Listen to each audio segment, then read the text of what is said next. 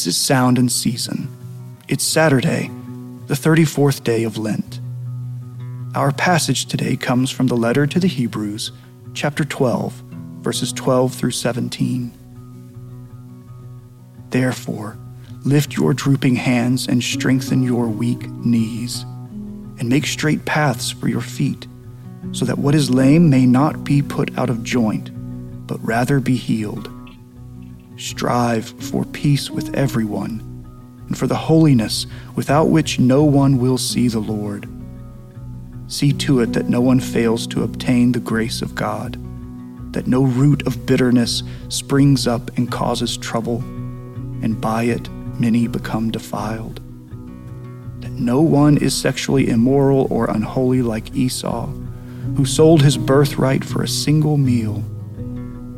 For you know that afterward, when he desired to inherit the blessing, he was rejected, for he found no chance to repent, though he sought it with tears.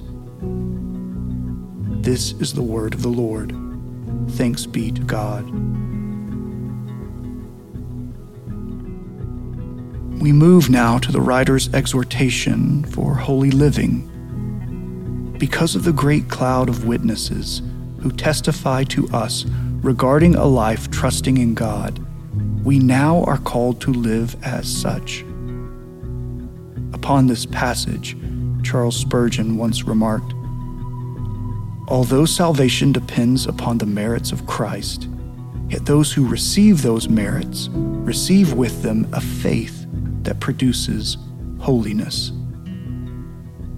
For many chapters, the writer has emphasized the critical doctrine of salvation by grace through the perfect and final sacrifice of Christ.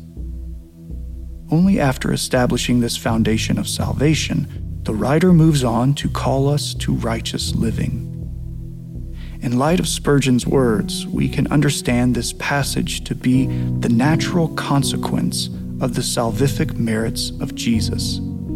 Because of his atonement, and how perfect it is in securing our salvation, we receive his merits and strive for the holiness that he produces in us by his Spirit. Today, let us go to the Spirit of the living God for the strength to walk in the holiness of Jesus. Where we fail, let us make much of the grace that we have in Christ. And where we obey, let us rejoice in the work of Jesus in leading us and enabling us in righteousness. And in it all, may we worship our great and gracious God, Father, Son, and Spirit. Lord, hear our prayer, and let our cry come to you. Let us pray. Almighty God, to whom all hearts are open, we come to you with offerings of praise. May we pour out our worship to you today without hesitation. Without abandon, help us to bring all that we are to your feet in all humility. Let our prayers be counted as incense before you, and the lifting up of our hands as a sacrifice of praise. O Lamb of God, who takes away the sins of the world, have mercy on us. Glory to the Father, and to the Son, and to the Holy Spirit, as it was in the beginning, is now, and will be forever. Amen.